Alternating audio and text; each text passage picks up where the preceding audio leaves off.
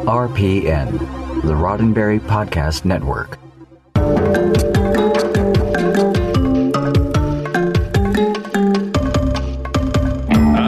Like a thing that happens on a regular, predictable schedule. If that schedule is mostly Tuesday nights, 7 p.m. Pacific, it's Mission Log Live. I'm John Champion. And I'm Ken Ray. Yes, it is Mission Log Live, the show where you, our Star Trek pals, join us, your Star Trek pals, to talk about Star Trek. And tonight we've got a Trek insider to field your questions. In a few minutes, we'll meet Terry J. Erdmann, author of many Star Trek behind-the-scenes books, like the Deep Space Nine Companion, Star Trek Action, which here's my action pose with Star Trek Action. Oh, that was so much action. Thank you very much. Star Trek 101 is another of the book, and a ton of other ones. So we'll talk to him about those, how he came to write them, what he took away from them, and what he left behind. Oh, thank you. Thank you very much. You can join us, by the way, and ask your questions by clicking on the Zoom meeting link, or you can use the one tap from your smartphone, or you can call us. 669-900-6833 is the phone number to call. 669-900-6833. Then you punch in the meeting code, then you talk to Earl, and then Earl gets you through to us, and then, then it's a party. This is great, man. You brought props, you brought visual aids. You're a step away from being a prop comedian, like Carrot Top. I was going to say I'm the Carrot Top. I'm the Gallagher of Star Trek podcasts. Yes, yeah. Yes. Hey, and you pointed out because what's cool, the feed actually gets started a few minutes before we go live at 7. And people are already in there, already in the chat. So let's do what I like to do, which is to go in and say hi. There's John Cooley, there's Steve, there's Murray, there's Scott, there's Alan Perry, there's Peter. Let's see, who am I missing? There's Daniel, there's other Dave, there's Barry. Hey, it was just Barry's birthday yesterday. Was it really? Yeah. I hope you said happy birthday. Which Barry?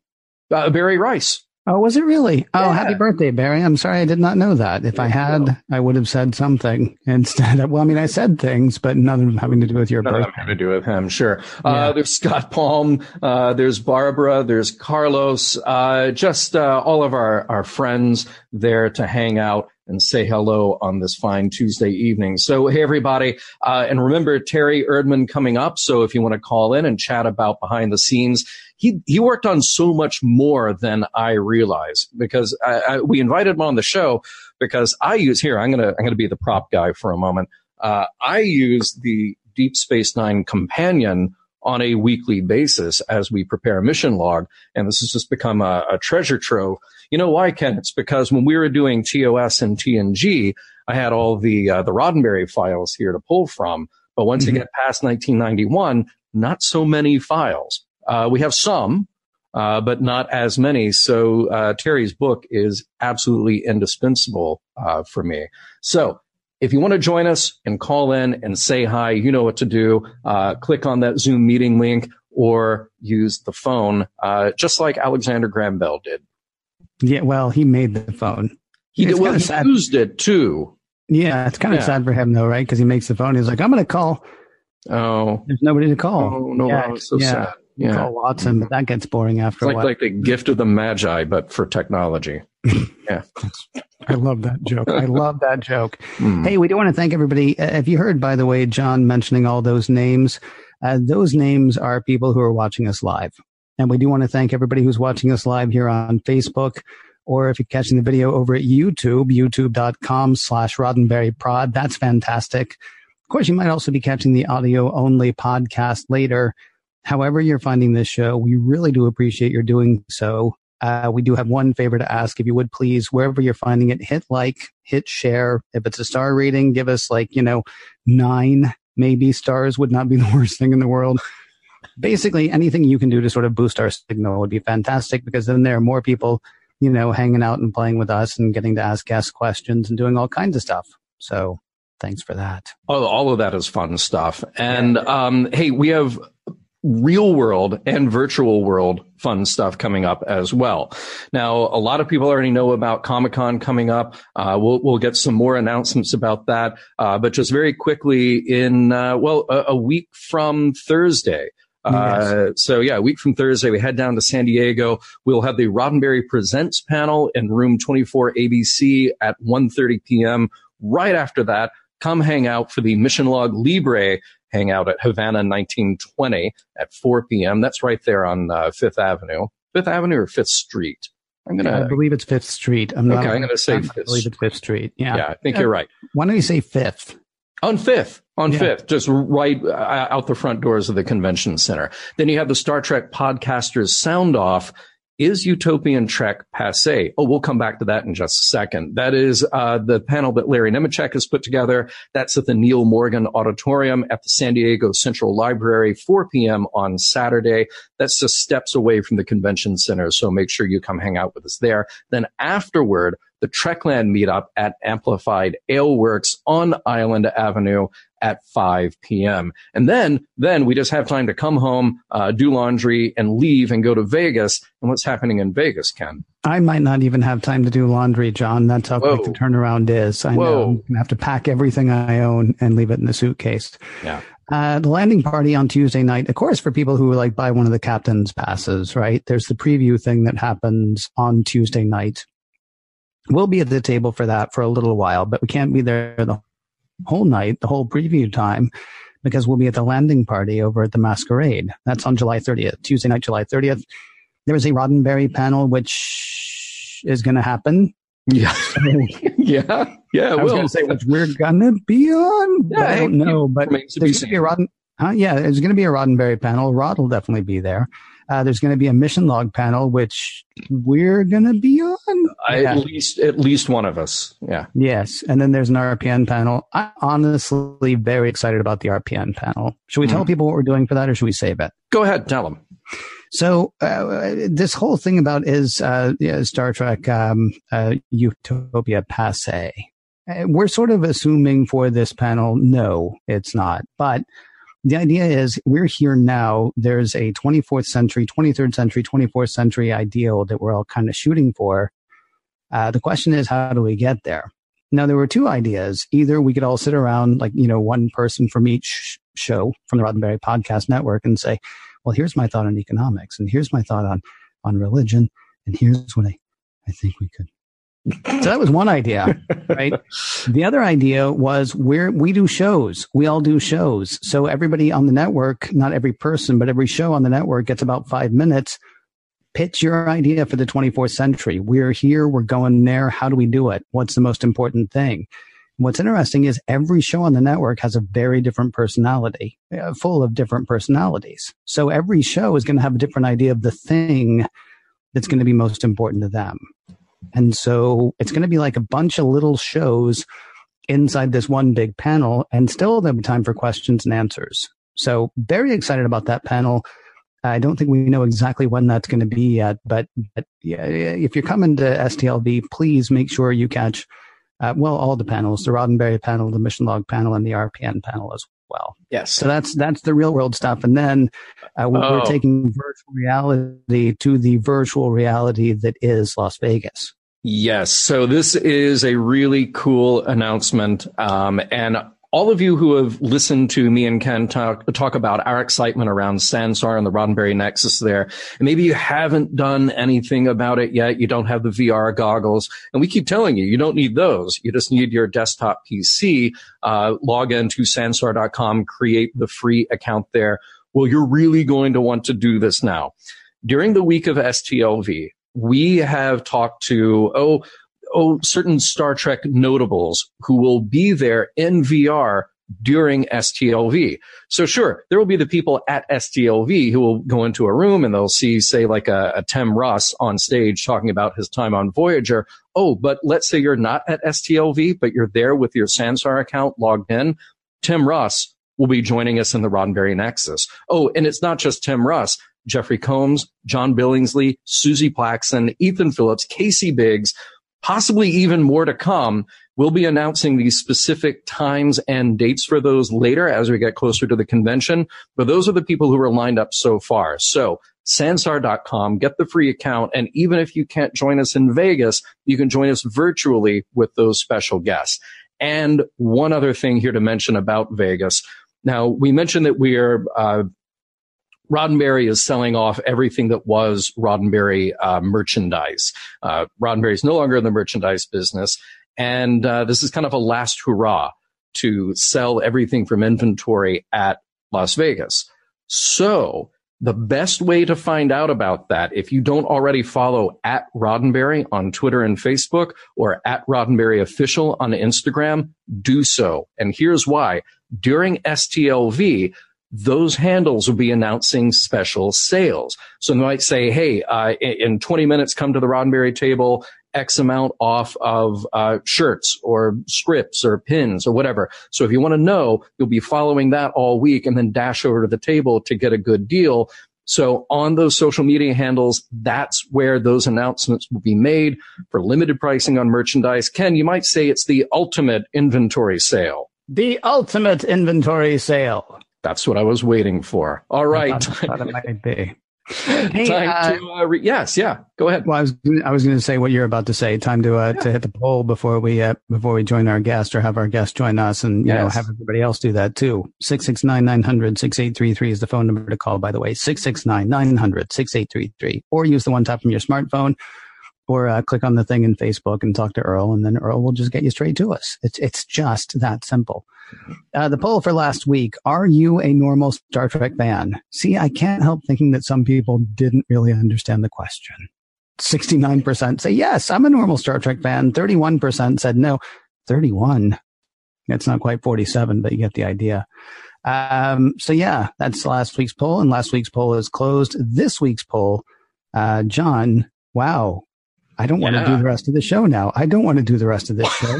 Are you kidding me?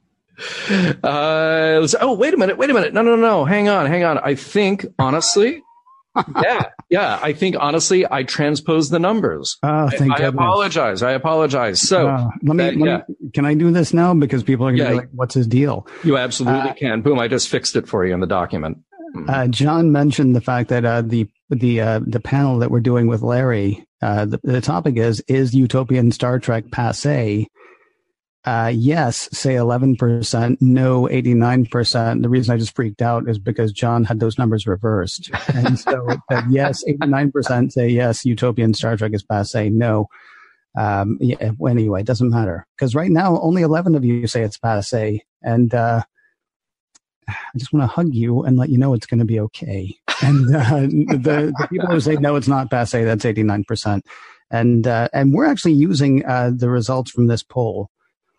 And comments associated with the poll might end up as part of our panel with Larry in SDCC in a couple of weeks. So, and there are really good comments on the poll in Facebook. So go there, weigh in. It'll be up for a week. Is Utopian Star Trek passé? I love the comments because honestly, Ken, it's gotten me to think about the question in a different way.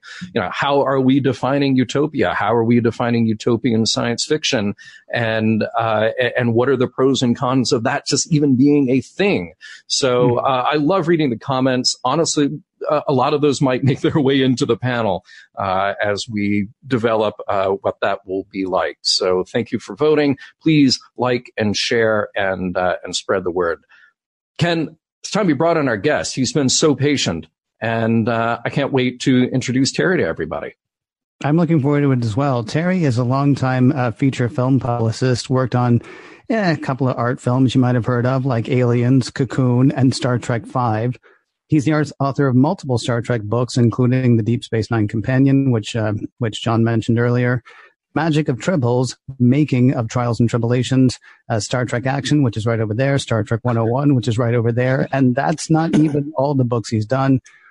Terry, thank you very much for joining us this evening. Good evening. Glad to be here. I can't quite start with you yet. I have to get my French dictionary to look up passé, and my Greek dictionary to look up Olympie. So, okay. Well, hey, we got time. You can do that, or you can just Google it while we're chatting. That'll be all right. Back in a minute, then. Hey, before we get into the kind of the nuts and bolts of your association with Star Trek and all of that good behind the scenes stuff that you mined for your books, and as Ken mentioned, there are a lot of books. I've been focused on the DS9 book, and you spent time with almost the entire production there. I want to go back even prior to that. So you were a publicist with 20th Century Fox. You worked on publicity for a lot of movies in general, but a lot of genre pictures. And you were telling me before we went on the air that working on Buckaroo Banzai is what led you to meet your wife, Paula Block. And a lot of Star Trek fans know Paula's name as well, as the co-author of a lot of the books that you've worked on. Can you just tell us really quickly what led you to Star Trek? What led you to Paula? Those worlds sort of dovetail. There's a story behind this. Yes. I graduated from college and I went over to the Warner Brother lot, went through the personnel office, asked if I could take a typing test, passed the test, got into their floating secretarial pool, got picked up by a producer on the Warner Brother lot who was moving over to 20th Century Fox right away and took me with her. While I was there, I got to know all the people in the marketing department, and they needed a junior publicist, and they liked me and said they would train me and brought me in. And the first campaign that I got to work on was Return of the Jedi, actually Revenge of the Jedi at the time. Oh, yeah. And we changed the title, right? I was sitting in the room when the title got changed, and the studio had a whole bunch of science fiction pictures coming up right after it. Aliens, The Fly, Edward Scissorhands, The Abyss, and this thing called Buckaroo Banzai that nobody knew what to do with. So we had a long conversation, and we wanted to do some kind of a giveaway button, and we wanted to go out to these science fiction conventions that we'd heard of, but Fox had never been to them. And so they said, "Hey, Terry, would you like to travel?" And I said, "Sure." And suddenly I found myself at all these events. Different city every weekend, slept in my own bed only on Wednesday nights. It was not a task. I absolutely loved it. And one weekend, Memorial Day of 1985, I went to this event called Media WestCon in Lansing, Michigan. On the night of the banquet, I sat down at a table with a bunch of people, got in a conversation with this young woman that was sitting there. And 35 years later, we're still having that conversation. So that's where I met Paula, because of Buckaroo Banzai. That's awesome. I wanted you to tell that partly because Buckaroo Banzai is also sort of a recurring thing in Star Trek. They keep throwing in little references like Yo-Yo Dine and all these other, because there were so many people who were fans, like Mike and Denise and Doug. Right. Yeah. Oddly enough, while I was working for Fox, when Banzai was not quite failed. I mean, let's use the word, it was a bomb. It failed, but we did everything we could. So several of us, a couple of the secretaries and myself put together a fan club.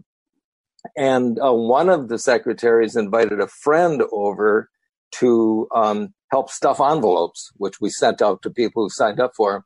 And this friend's name was Denise Tathwell. And after that, the demise of that fan club, she disappeared, and I never heard from her ever again until like maybe 4 years later, when all of a sudden she was Mrs. Michael Okuda. So nice. It's a small world there, Yeah. But the Buckaroo Banzai has never gone away. Everybody loves it. The 30th anniversary is coming up, or 35th anniversary, I think, coming up in just a couple of weeks. Wow. And you still see people at conventions wearing those headbands that we made and gave away, and it turned into a phenomenon. So the words Buckaroo Banzai are, loom large in my legend. It's very strange because Buckaroo Banzai is a failure. And if Buckaroo Banzai had been a TV show, we might be talking about Buckaroo Banzai the way we talk about Star Trek. And then not because they were exactly the same thing, but people who love Buckaroo Banzai love Buckaroo Banzai. I'm not as familiar with it as I am a lot of other sort of, weird off-kilter things that I like, but it's something that I really got into. It's funny to hear you say that it was a failure because, well, it was no Howard the Duck. Right. that's a fact. It wasn't that hard. Yeah, it had some kind of staying power to it. Talk to me though about, okay, so that's you, and that's you meeting Paula. When do you meet Star Trek, and how? One of the senior publicists at start a little earlier. The head of marketing for Lucasfilm, when we had Return of the Jedi, a fellow named Sidney Gannis, a year later or so went over and became president of Paramount Pictures. And he raided our marketing department and took a woman named Diana Whittam, a publicist, over there.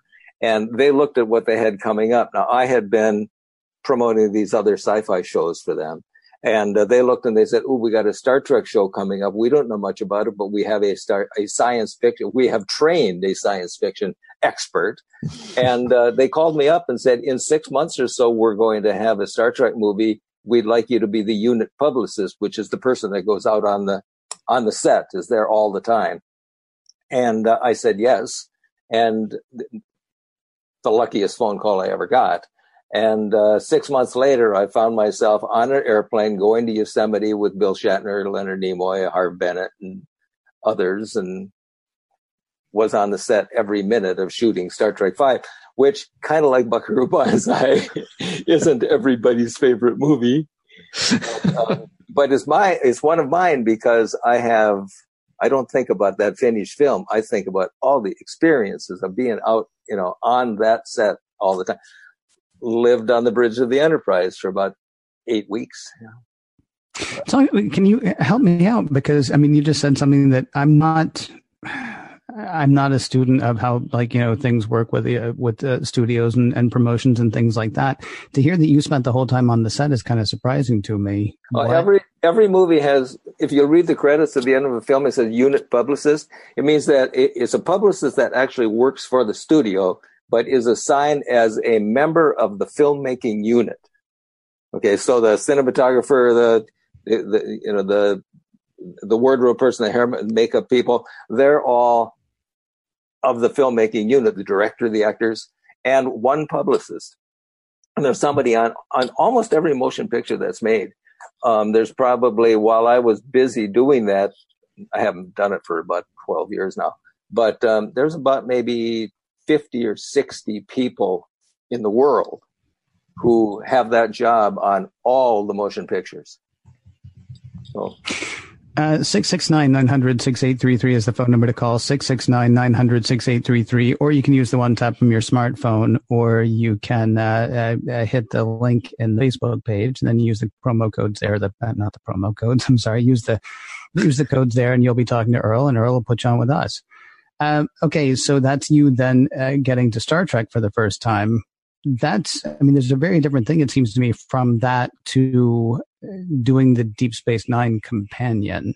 That feels like a big leap, because you're going from a publicist job to, I'm going to write the encyclopedia of this thing. How did that come about? And then talk to me about your involvement with the show. The key job of the publicist while on the movie, first of all, you babysit the press. If the movie has an open set, you can invite people from the New York Times, Entertainment Tonight, all of that, and babysit them while they're there, work out times to have them interview the actors and all of that.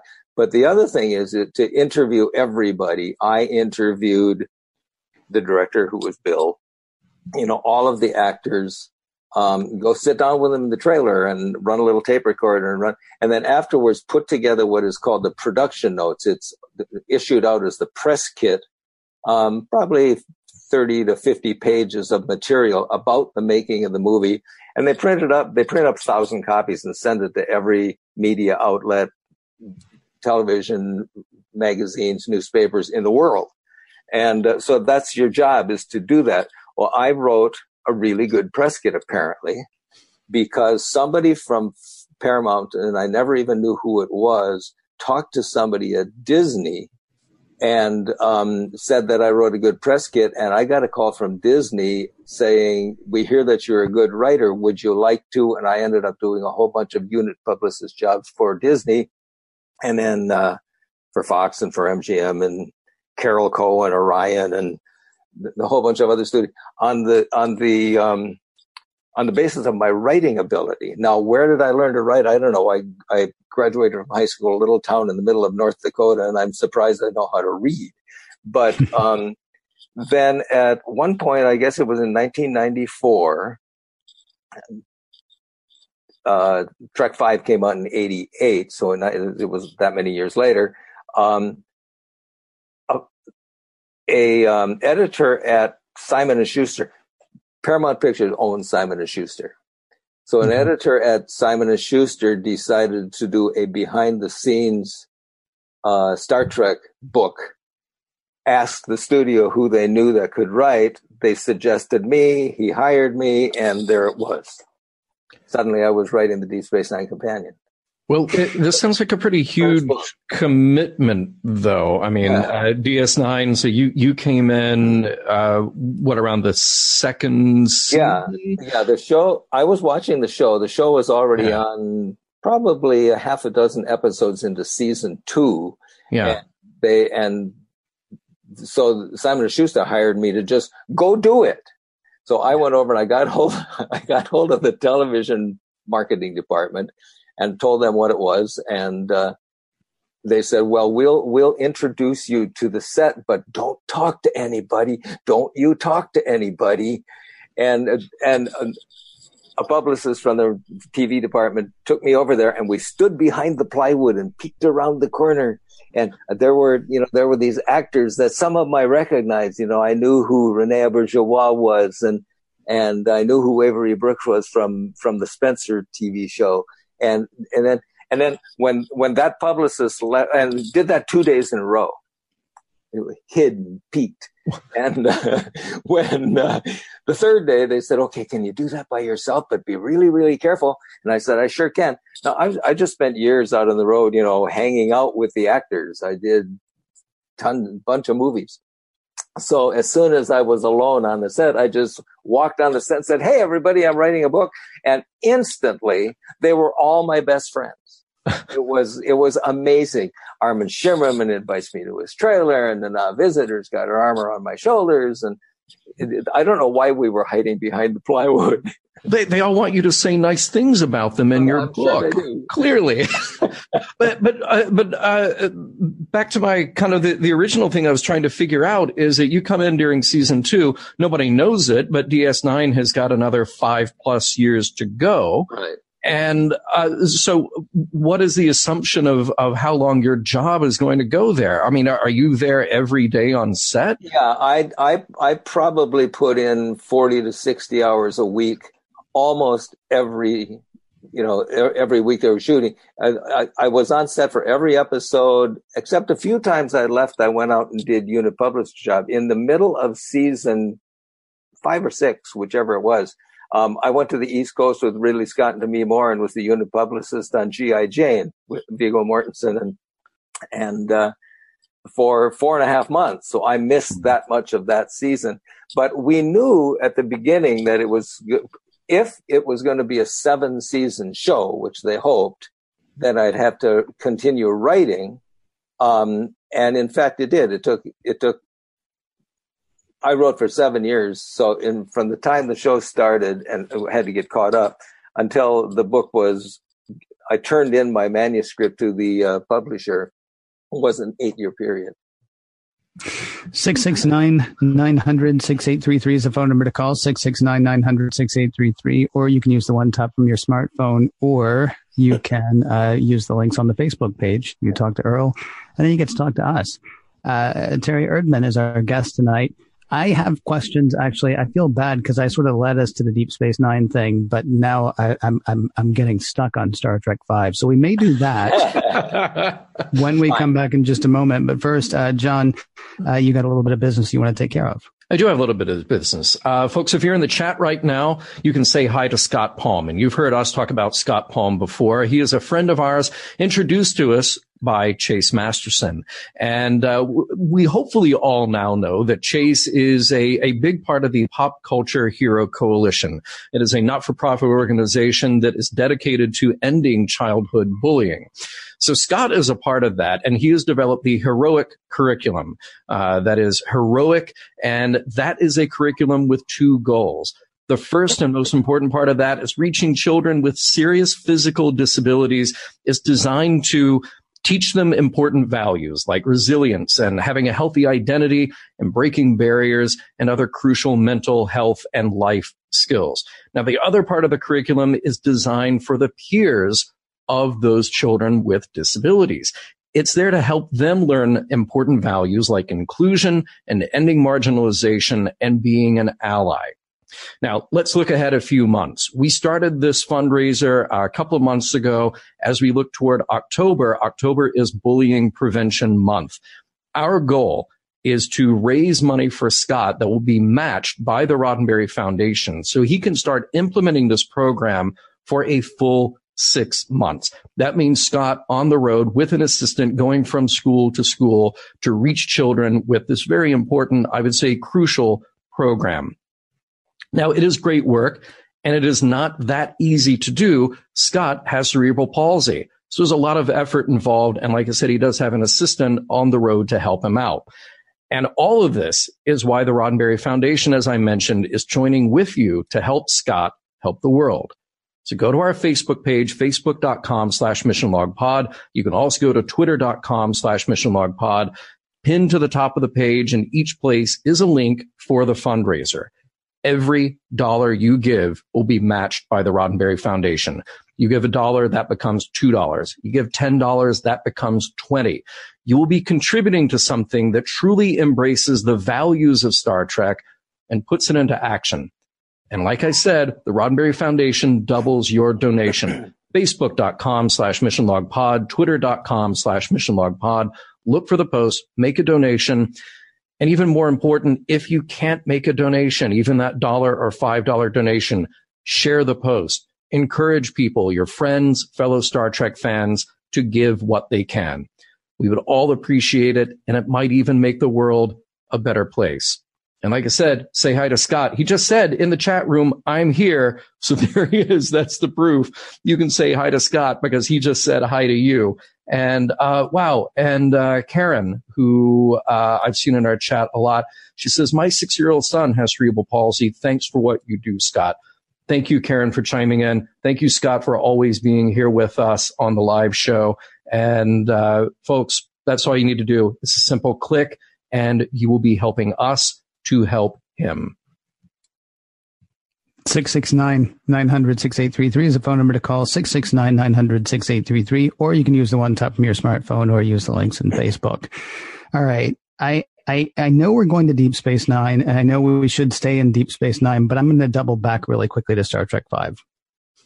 I saw Star Trek V when it came out. I believe I saw it opening night when it came out. I know I saw it opening weekend. I was not nearly as big a Trekkie or Trekker, and everybody else can have that fight if they want to. I was not nearly as big a Trek fan. I mean, I was knee deep in TNG at that point, but not so much TOS. So I came away from Star Trek V enjoying it. Now, years later, I was told how wrong I was for liking it, and I've come back around to actually loving that movie again. And I really do. I'm curious, on the set, and if you need to keep being publicist for that movie, you feel free and tell me it was all perfect. But on the set, what was the sense of how things were going? A lot of the people, a lot of the filmmakers, that crew whose names you see go by in the credits afterwards, weren't real excited about the script. Maybe the story part of the script, going to seek out God is rather an odd thing. But Bill had wanted to. He had been watching TV evangelists, and he saw them using these sales pitch things that they do. They really it's est and all of that worked into the way they talk on television, and then they get you to send in your money, and he thought that would make a good villain. And they turned it into a story that didn't quite work. But on the set, the whole time we were shooting, setting that aside, everybody had a really good time. It was a wonderful, family-like feeling. Bill Shatner cannot help himself. If there's a pun to be made, he makes it. And it doesn't matter if it's the most serious moment in the middle of anything. If something pops into his head, boop, it comes and everybody's laughing. We had a wonderful time, but we would go to dailies, the footage that you shot yesterday, you watch today to make sure that you don't have to go reshoot some of it again. Mm-hmm. And, on the way to dailies every day, people would say, "Ooh, I don't know, director's decisions," and there was concern, but it was always fun and a good time and up and happy. Now, I wasn't with the producers when they were talking to the studio executives. I was only, with the crew. They might have had some real blast out conversations or arguments about whether to cut back the budget, whether they needed more money, all of that. But we had a really good time. So. I will always say Star Trek V gave me one of the most emotional moments, I think, in a lot of the Star Trek movies. I mean, maybe not the most, although I get hung up on the weird things. Like the most emotional moment for me is the one where Captain Kirk says goodbye to Captain Sulu in Star Trek VI. That's like an amazing sort of graduation moment.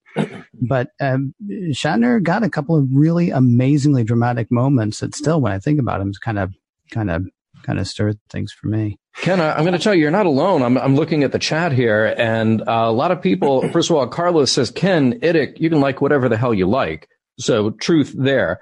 But a lot of people, Chris Riker saying Star Trek V is watchable. That's a good thing. Yes, some real gaffes in continuity and other issues, but still fun to watch. Scott Mays says the relationships in that movie make it awesome. He also says, I need my pain.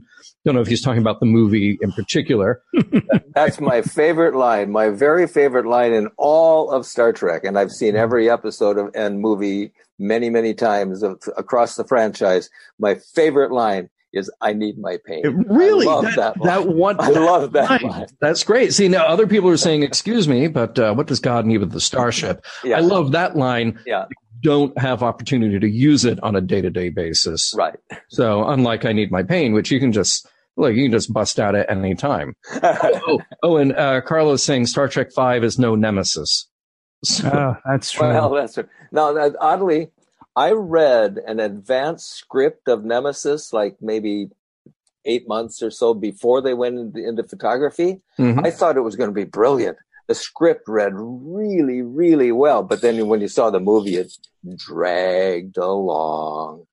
Wow. That's unfortunate. Very unfortunate. Yeah. Talk to us, and I love the Star Trek V talk, but I do want to talk about DS9 a little bit because this is just so strange and fascinating to me. We got the deep dive book, Stephen Whitfield's The Making of Star Trek. Right. He obviously collaborated with Gene, and it's a really unique book because it came out at the time that the show was in production, and it was an insider look, but Gene is guiding it. And of course, he only had 3 years, and he comes in later in the process. You are an embedded journalist. You are entrenched with the crew and the cast, right. And you really became one of them. And you were there longer than other people who worked on the show. Right. So that is a truly unique position to be in, to create a book.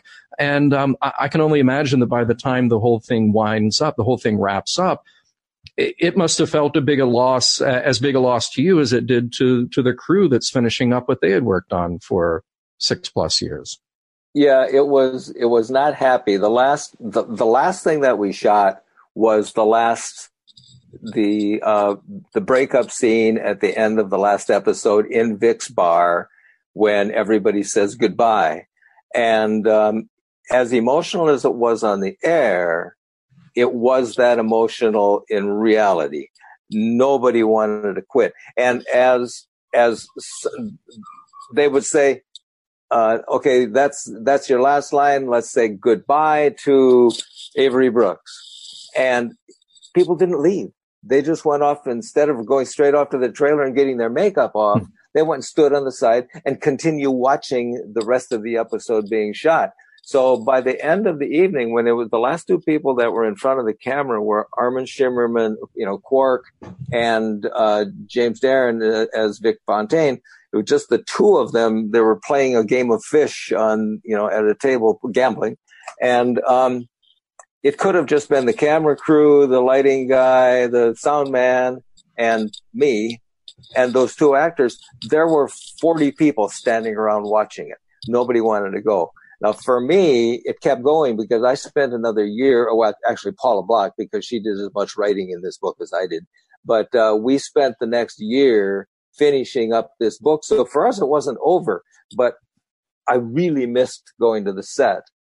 And I'll never forget how emotional that I tried to put it in the last pages of the book about the last day on the set and make it as emotional as it was. So, I encourage everybody, if you have your hands on that book, read the last two pages. Got it. I'll just kick back and read that now. Yeah, now's a good time. It's a perfect time. It's a perfect time. Yeah. Well, while you're doing that, John, I'll welcome a caller on really quickly. 669-900-6833. Use the thing from the thing, or do the other thing if you want to.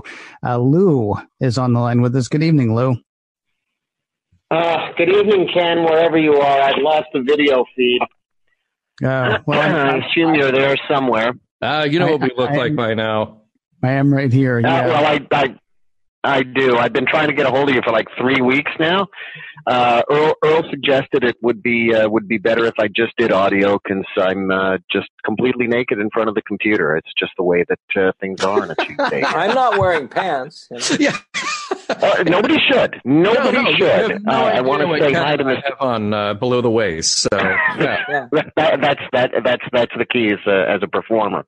So I've only got a bit of the audio feed. I'm going to be winging it, but I've been doing improv for 10 years, so this shouldn't be a problem. I wanted to thank you guys for renewing my not so much my interest in Star Trek, but certain aspects of it. I've developed a new appreciation for DS9 because of Mission Log. So wow. I want to thank you for that. And I wish I knew more of what Mr. Erdmann was saying. I've heard about 10 minutes of this conversation, and I can't see or hear anything right now. Hey, that's fine. Our show very often is best enjoyed when you can't see or hear anything. Here's the thing. Yeah, but I'm going to be playing this back as a podcast in the next 2 days, and I'm going to say, oh, my God, he didn't know what was going on, and all this was... It's going to make himself look just foolish. And I don't know. Are we allowed to call in again when the technical difficulties are just overwhelming today? Of course, you can call back sometime. Yes. Here's the one thing I would say, though. If there is a question that you have ever wanted to ask anyone about Deep Space Nine behind the scenes, no, seriously, This is an excellent chance to do it, because if you miss this part, what we've been saying is that Terry is basically was on set from about halfway through season 2, almost all the way through the end, with a 4-month break to go promote another movie. So, if you've had like this burning question about anything, now's your shot. Well, I wouldn't call it a burning question, but now that you've given me the opportunity to formulate one, how was the reception of Canadian Nicole DeBoer? And I hope I can be forgiven if I'm accidentally mispronouncing her name, when she replaced Terry Farrell in season 7. The reception, Hello? I guess the reception among the cast and crew was wonderful. They liked her right away. Alan Craker was the director of the last episode of the episode that she came in, the first episode. The last episode of season 6, when she appeared at the very end of it. And, they told him that they were going to bring in the new Dax and that they had hired somebody and all that. And then they handed him a photograph of it and he said, "Oh, it's Nikki." He knew her. So it was because he was actually from Winnipeg himself. originally. I don't know. Oh my goodness. Okay. So, I don't know what city she was. Small world. But but so he was real comfortable with her on her first day on the set, and that would have made her real comfortable with her new director her first day on the set. Nobody really discussion about Terry Farrell leaving the show was never part of the conversation on the set. I mean, it might have been delicate for some people, and everybody was political enough to not be bringing it up. So it all went really smoothly as far as I could tell, and I was there all the time.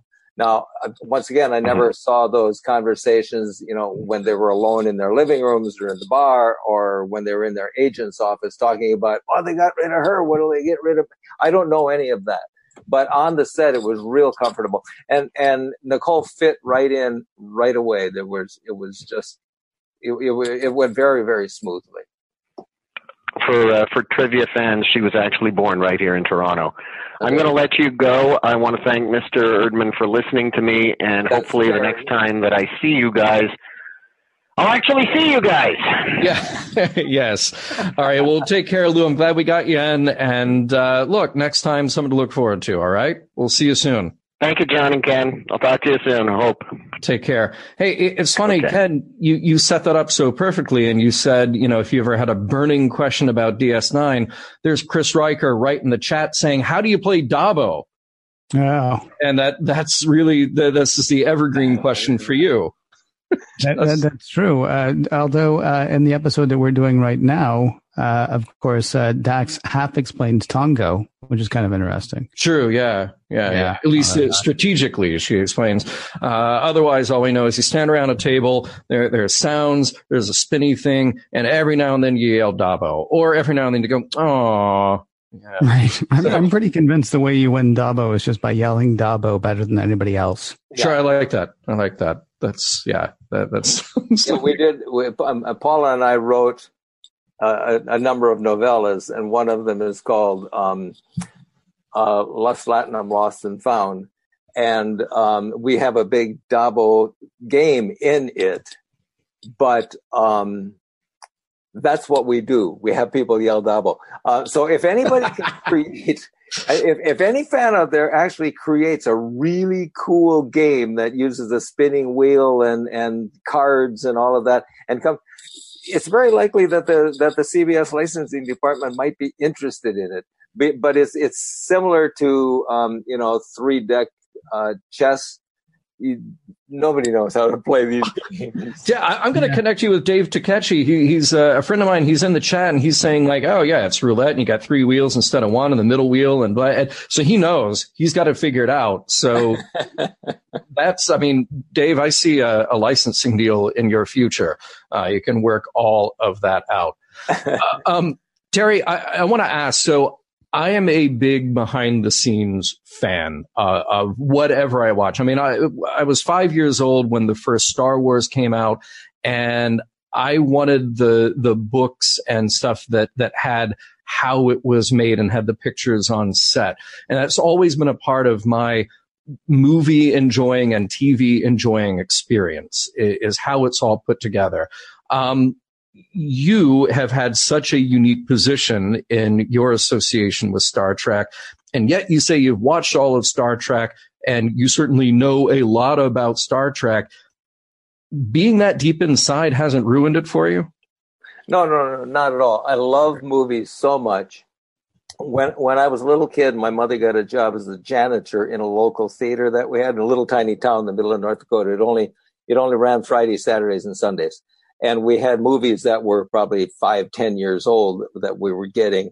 And so from the time I was 5 years old until about maybe 11, I got to run in and out of the theater on my own. I never bought a ticket. I got my own popcorn, all of that stuff. And so I'm older than anybody who's attached right here, I think. I got to see like 5 times The Day the Earth Stood Still, Forbidden Planet, The Creature from the Black Lagoon, Cinderella with Gus and Jake going up inside the walls. I got to see all those movies, and I was enamored of them.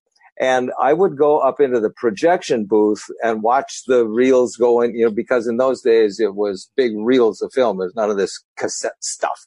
But with every movie that got shipped in by the Greyhound bus, there came a package that had these press notes, and it had ads that black and white drawings that could be given to the local newspaper to promote the movie and all of that stuff. And I spent a lot of time looking at those books, and I really loved them. And it turned out that, 35 years later, I've written 100 of them for the studios. So, I mean, the behind the scenes thing, it was kind of became my thing when I was a little kid. So it's all one to me.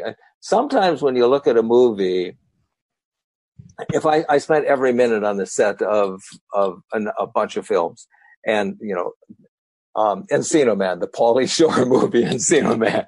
Ouch. Watching the movie is hard because, I mean, first of all, it's kind of fun, but I remember stuff that happened, on the set, like Pauly laughing at his own jokes, or Brendan Fraser never coming out of character and always being the caveman, even at lunch and stuff. That stuff, and it distracts from my being able to watch the story. And I wonder, I mean, there's people, they say that Martin Scorsese sees every single inch of film ever shot by anybody. He watches everything. I don't know how he can enjoy it because you can see splices, you can see where the music doesn't quite fit, whatever. But it doesn't distract from me, really. I just love it all so much.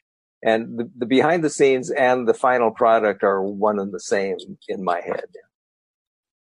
Very cool. You remind me a tiny bit of I've heard comedians say before that they don't laugh at comedy. The most you'll get out of a comedian is interesting.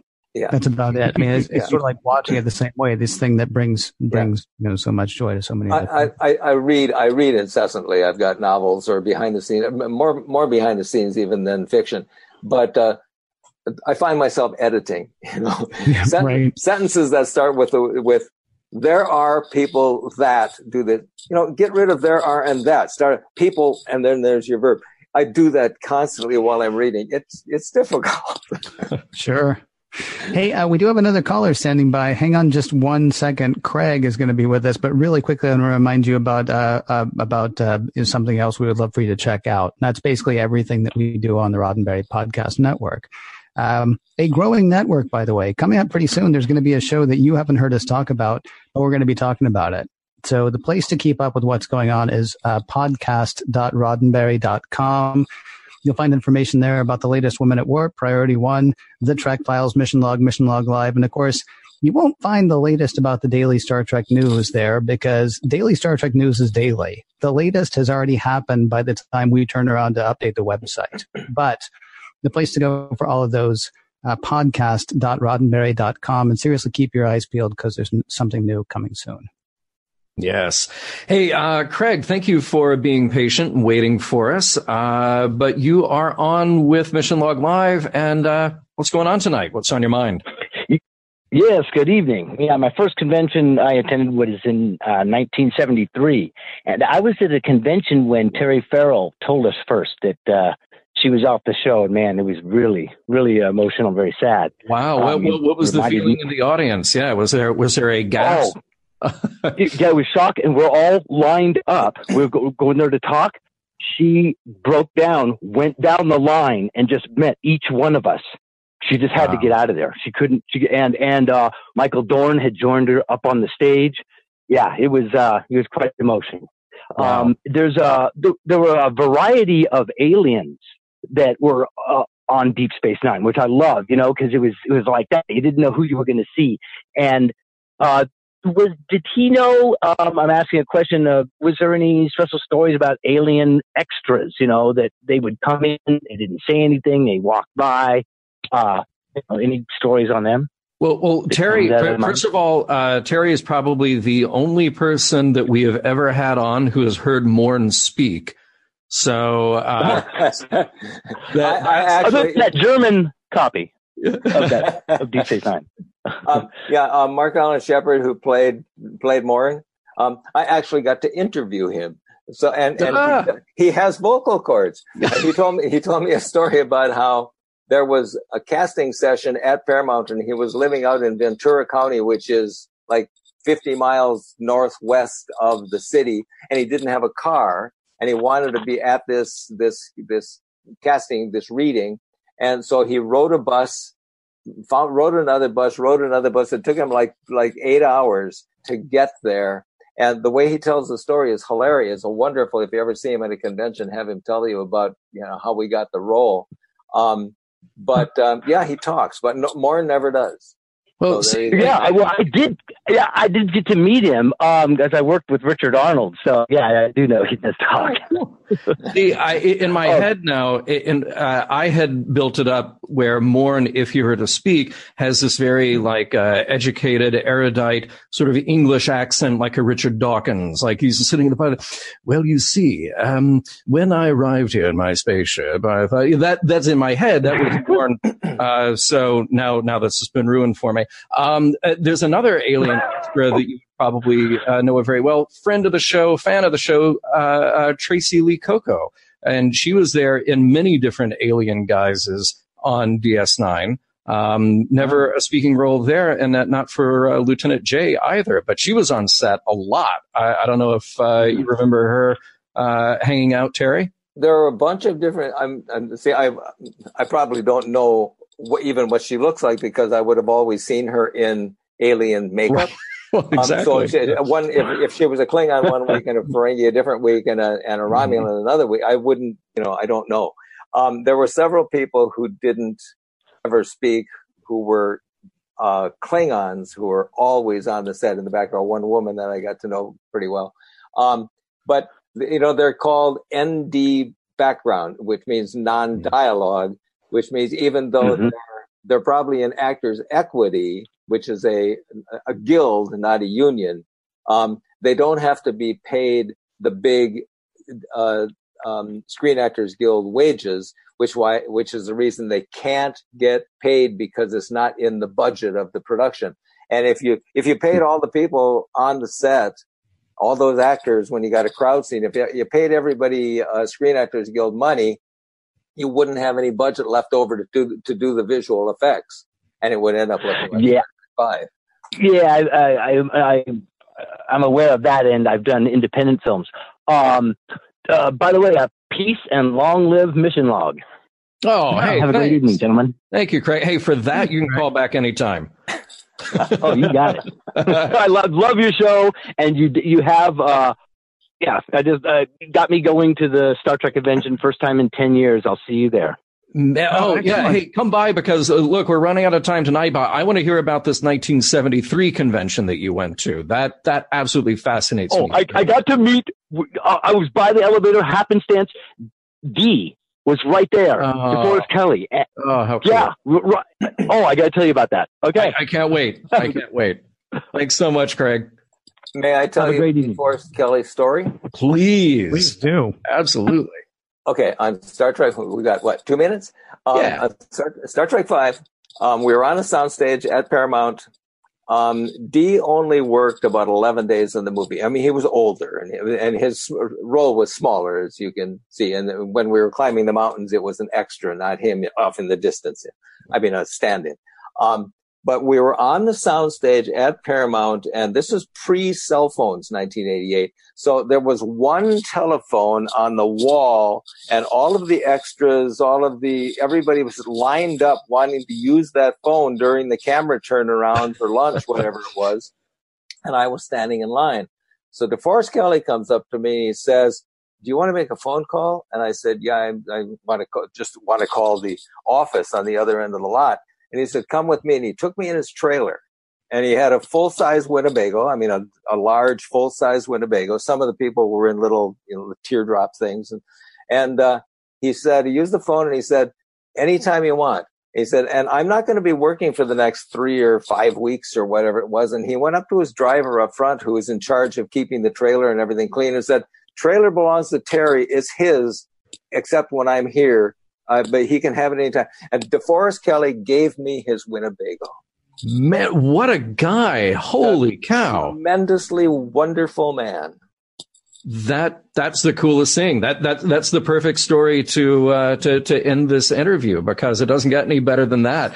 Although, of course, we spoke his name earlier, so he's bound to show up. Larry, Dr. Trek, shows up, says, I didn't know you had Terry on. I would have come in much earlier to add to the festivities. Trek well, guy. That's his sign off. So from Larry to you, Terry. Terry, thank you so much. I hope I could do this again. Blast having you on. Anytime. Thank you, everybody.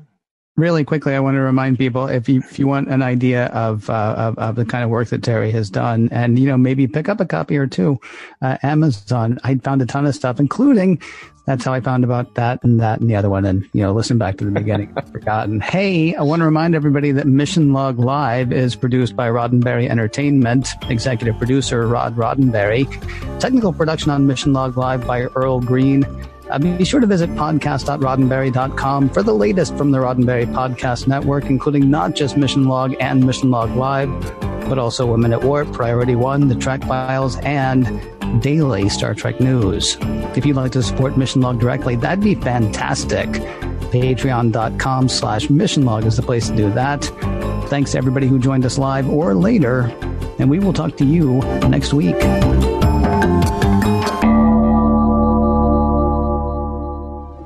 Podcast.roddenberry.com, the Roddenberry Podcast Network.